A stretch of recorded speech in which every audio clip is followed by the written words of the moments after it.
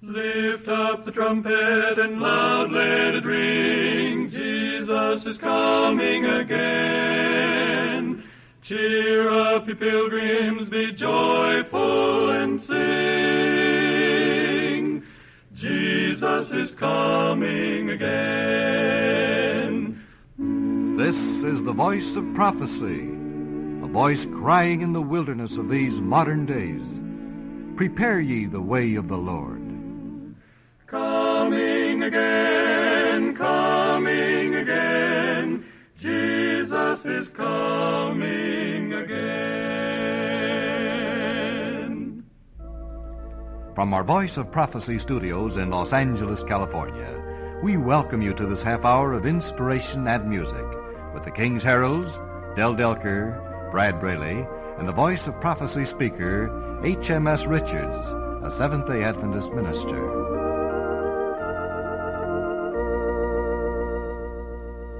Jesus is all the world to me, my life, my joy, my all. He is my strength from day to day. Without him I would fall.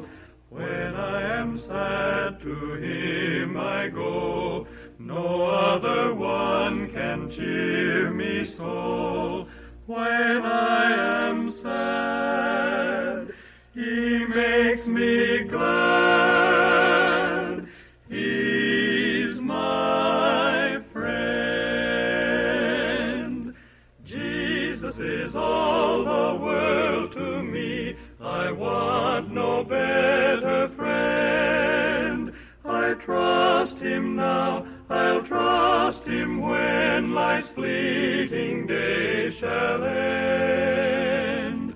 Beautiful life with such a friend, beautiful life that has no end. Eternal life, eternal joy. He's my friend.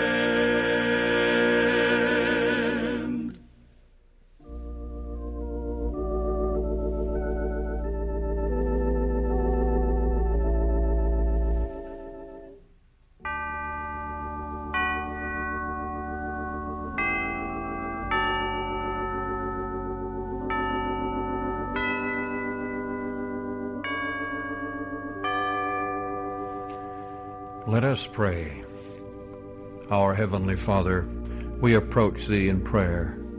In the name of Jesus, we pray that Thou wilt bless this broadcast session today to every listener.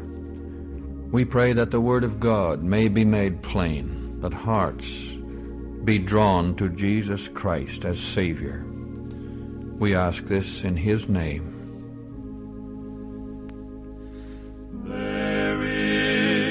Place of quiet rest, near to the heart of God, a place where sin cannot molest, near to the heart of God. O Jesus, blessed Redeemer, sent from the heart of God, hold us who bow before Thee, near to the heart of God.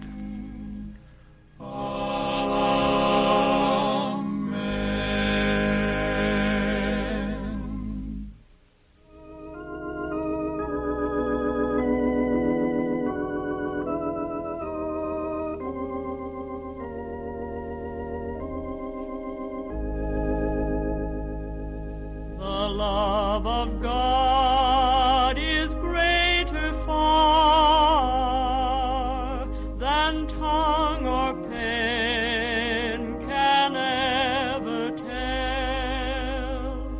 It goes beyond the highest star and reaches to the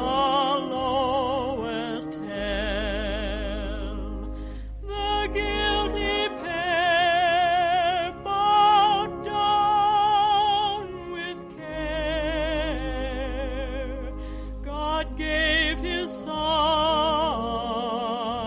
to win. His erring child he reconciled and pardoned from his sin. O love of God, how rich and pure, how measureless and strong, it shall forevermore endure. The saints and angels' song. Could we with ink the ocean fill, and were the skies of parchment made, were every stalk on earth a quill, and every man a scribe by trade, to write the love of God above would drain the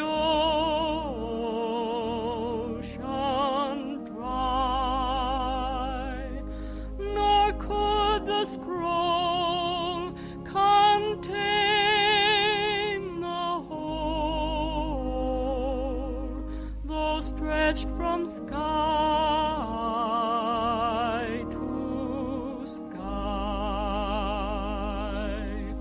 O love of God, how rich and pure, how measureless and strong, it shall forevermore endure. The saints and angels' song.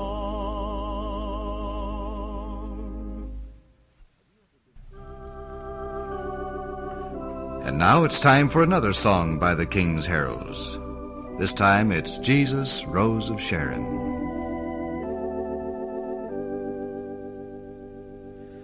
Jesus, Rose of Sharon, bloom within my heart. Beauties of thy truth and holiness impart, that where'er I go, my life may shed abroad fragrance of the knowledge of the love of God. Jesus, blessed Jesus, Rose of Sharon, Rose of Sharon, bloom in radiance and in love within my heart. Jesus, Rose of Sharon, sweeter far to me than the fairest flowers of earth could ever be. Fill my life completely, adding more each day of thy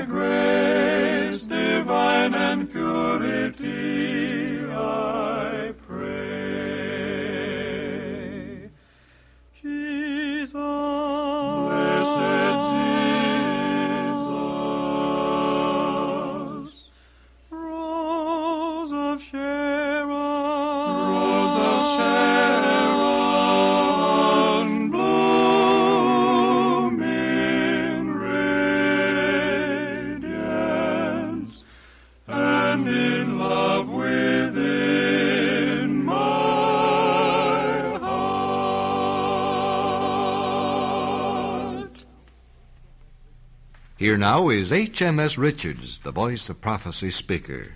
His subject, the Beloved Angel.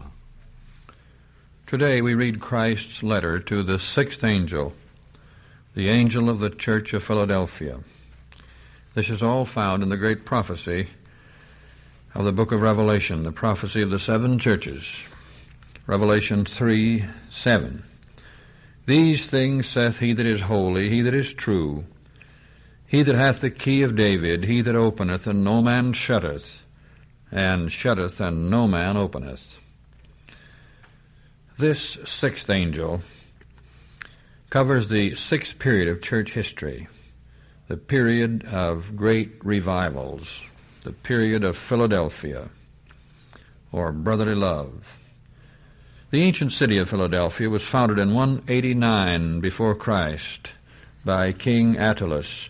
It is said that the great affection of the king for his brother Eumenes won for him the title of Philadelphus, and the city was named for him. Philadelphia commanded an important pass or doorway into the very center of Asia Minor. It was a missionary city in the sense that through it all of Lydia soon became Greek in civilization and in language. It suffered more from earthquakes than probably any other city of Western Asia, was completely destroyed just a little while before the birth of Christ. Time and again its inhabitants had to flee and live in tents or other shelters, but they always came back and bravely rebuilt their city. Philadelphia and Smyrna are the only churches of the seven which received no rebuke from Christ in this prophecy. And these two, with Thyatira, are the only ones which still remain today as cities. When the Turkish armies were conquering this part of the Roman Empire, the city held out for 11 years before surrendering on good terms. The skeptical historian Gibbon describes the various churches of Revelation in these words: in the loss of Ephesus, the Christians deplored the fall of the first angel, the extinction of the first candlestick of the Revelation. The destruction is complete. The circus and three stately theaters of Laodicea are now peopled with wolves and foxes. Sardis is reduced to a miserable village. The god of Mahomet is evoked in the mosques of Thyatira and Pergamos. Philadelphia alone has been saved by prophecy or courage. At a distance from the sea, forgotten by the emperors, encompassed on all sides by the Turks, her valiant citizens defended their religion and freedom above 80 years, and at length capitulated with the proudest of the Ottomans. Among the Greek colonies and churches of Asia, Philadelphia is still erect, a column in the scene of ruins, a pleasing example that the paths of honor and safety may sometimes be the same. This reference to the lone column no doubt refers to a great pillar which stood for many centuries after the destruction of the city in A.D. 17. In fact, it stood until the 18th century. In ancient times, pillars were often engraved with important proclamations or dedications. In visiting India, we saw the famous pillar of Asoka, on which are inscribed the words of the great Emperor Asoka and much information of historical value. That great polished pillar, with its thousands of inscriptions, still stands as a monumental history book of the glory of India. In the Apostles' times, pillars were often erected to the honor of rulers and great men, with testimonies of their accomplishments engraved upon them. The same was true of triumphal arches dedicated to victorious generals. Often these men were even given divine honors, and some of the emperors were worshipped as gods. Of course, this meant persecution for God's faithful followers, as it did for the 3 Hebrew worthies who refused to bow the knee before the great golden image of Nebuchadnezzar. The Philadelphia period of the church must extend through at least the last half of the 18th century and the first half of the 19th. Brotherly love and missionary zeal were prominent at this time among the reviving churches of Christ. The arrested Reformation was started again. World mission work really began with William Carey on May 31, 1792, when he preached his memorable sermon on foreign missions from Isaiah 54, verses 2 and 3. All denominations finally took part in it. The work of the Wesleys and George Whitefield gave impetus to the gospel work everywhere. In 1797, the first missionaries landed on Tahiti in the South Pacific. Robert Morrison went to China in 1807. Robert Moffat to Africa in 1817. And in 1840, David Livingstone began his great missionary explorations in Africa. The British and Foreign Bible Society was established in 1804 and the American Bible Society in 1816. Then the great Advent movement began in America, in Britain, and other countries, and spread over the earth. There was a renewed investigation of the prophecies of the books of Daniel and the Revelation, as well as in all the Bible. People were asking questions regarding Christ's great sermon, in which he answered the question, "When shall these things be, and what shall be the sign of thy coming and of the end of the world?" Matthew 24:3. Then the signs of the last generation began to appear. On May 19, 1780, the sun was darkened in fulfillment of prophecy. And on the night of November 13, 1833, the great star shower of meteors took place. Hundreds of ministers of all denominations began to proclaim the Advent message, based on the great prophetic time period of 2,300 days found in Daniel's prophecy, the 8th and 9th chapters. And the great disappointment came to these men who expected the Lord's return in early 1843 or 44.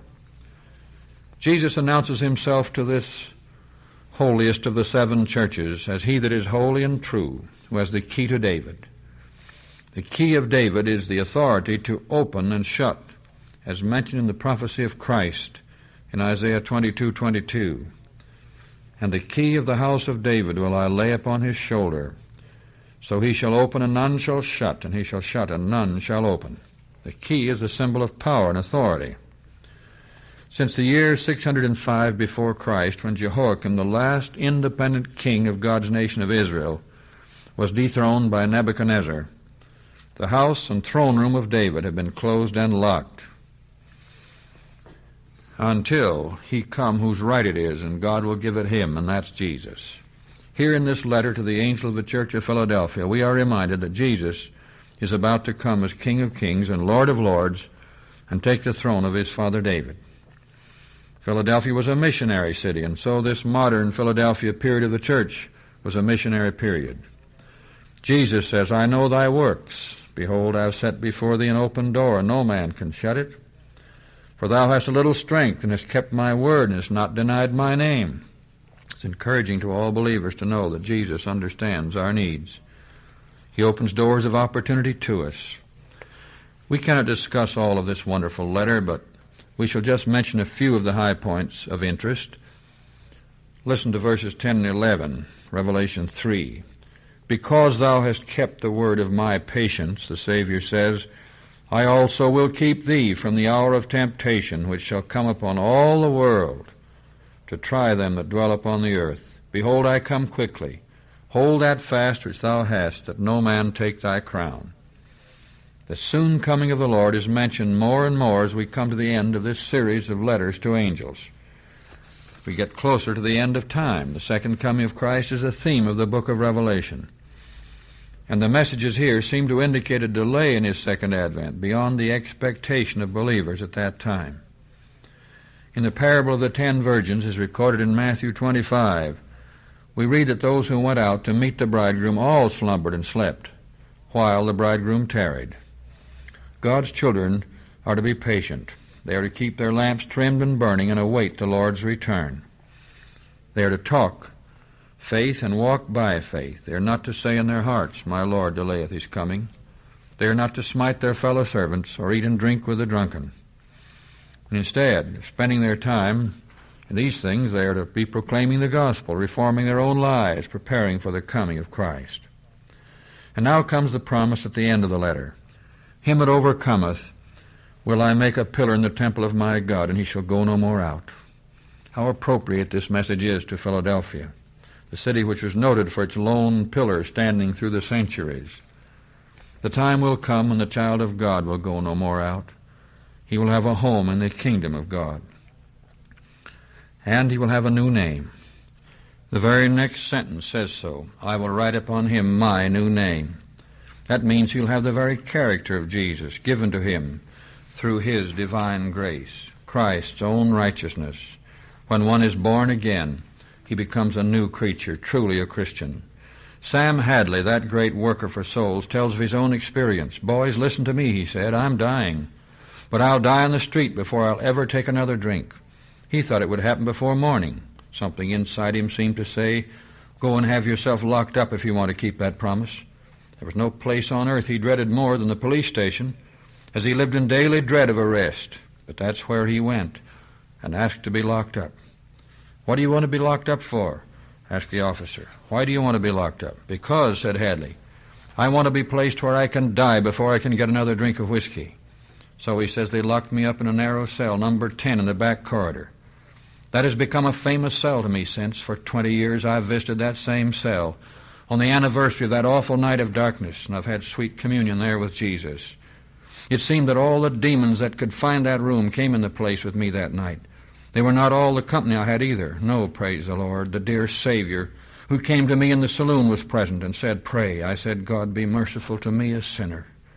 Instantly, Hadley was a new man, a new creature in Christ Jesus. And no matter who we are, or what our temptations may be, or what our life may have been, we too may be truly converted and have a new name in glory when we pray the sinner's prayer. Yes, then, we will have Christ's new name, just as promised here in this wonderful message to this angel, the 6th in the book of Revelation. A new name in glory for every one of us.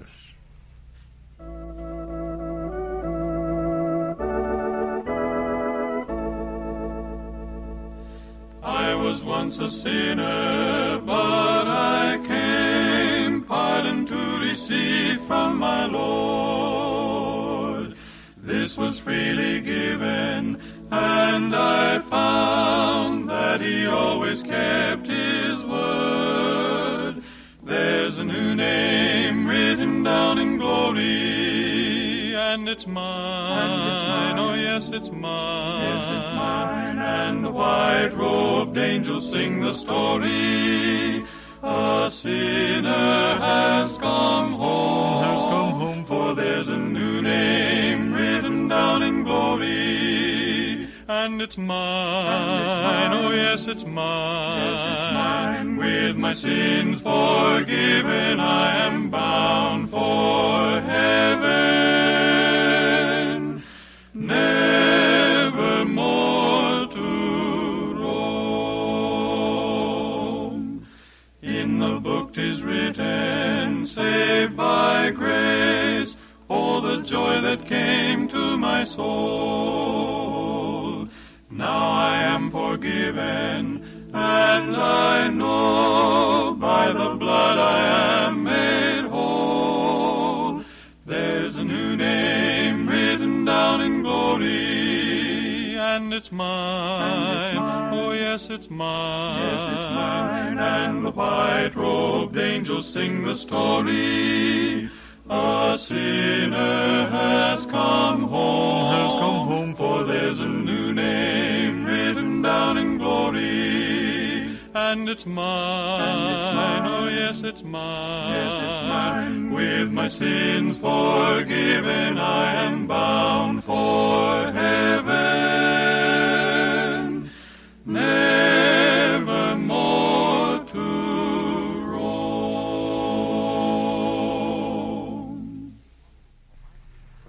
The Bible is God's letter to you and me, so then let us study it. It will help us to look up and to go forward in faith. Have faith in God through narrow ways and steep. Have faith in God o'er waters swift and deep. Have faith in God, His hand thy heart to keep. Have faith, dear friend, in God. We would like to remind all of our listeners that the voice of prophecy depends upon its mail. Have you written to us lately? We missed your letter when you do not write. Thousands of people listen and never write. We would appreciate a word. Tell us how you like the broadcast, how you enjoy the music. We will be glad to hear from every one of our listeners. So we will be looking for A letter from you. Now we hope that our program today has brought blessing and help to all who listen to this session. And we invite you to join us again next week at this same time for another broadcast brought to you by the Voice of Prophecy. And we say to one and all, the Lord bless thee and keep thee. The Lord make his face shine upon thee and be gracious unto thee. The Lord lift up his countenance upon thee and give thee peace.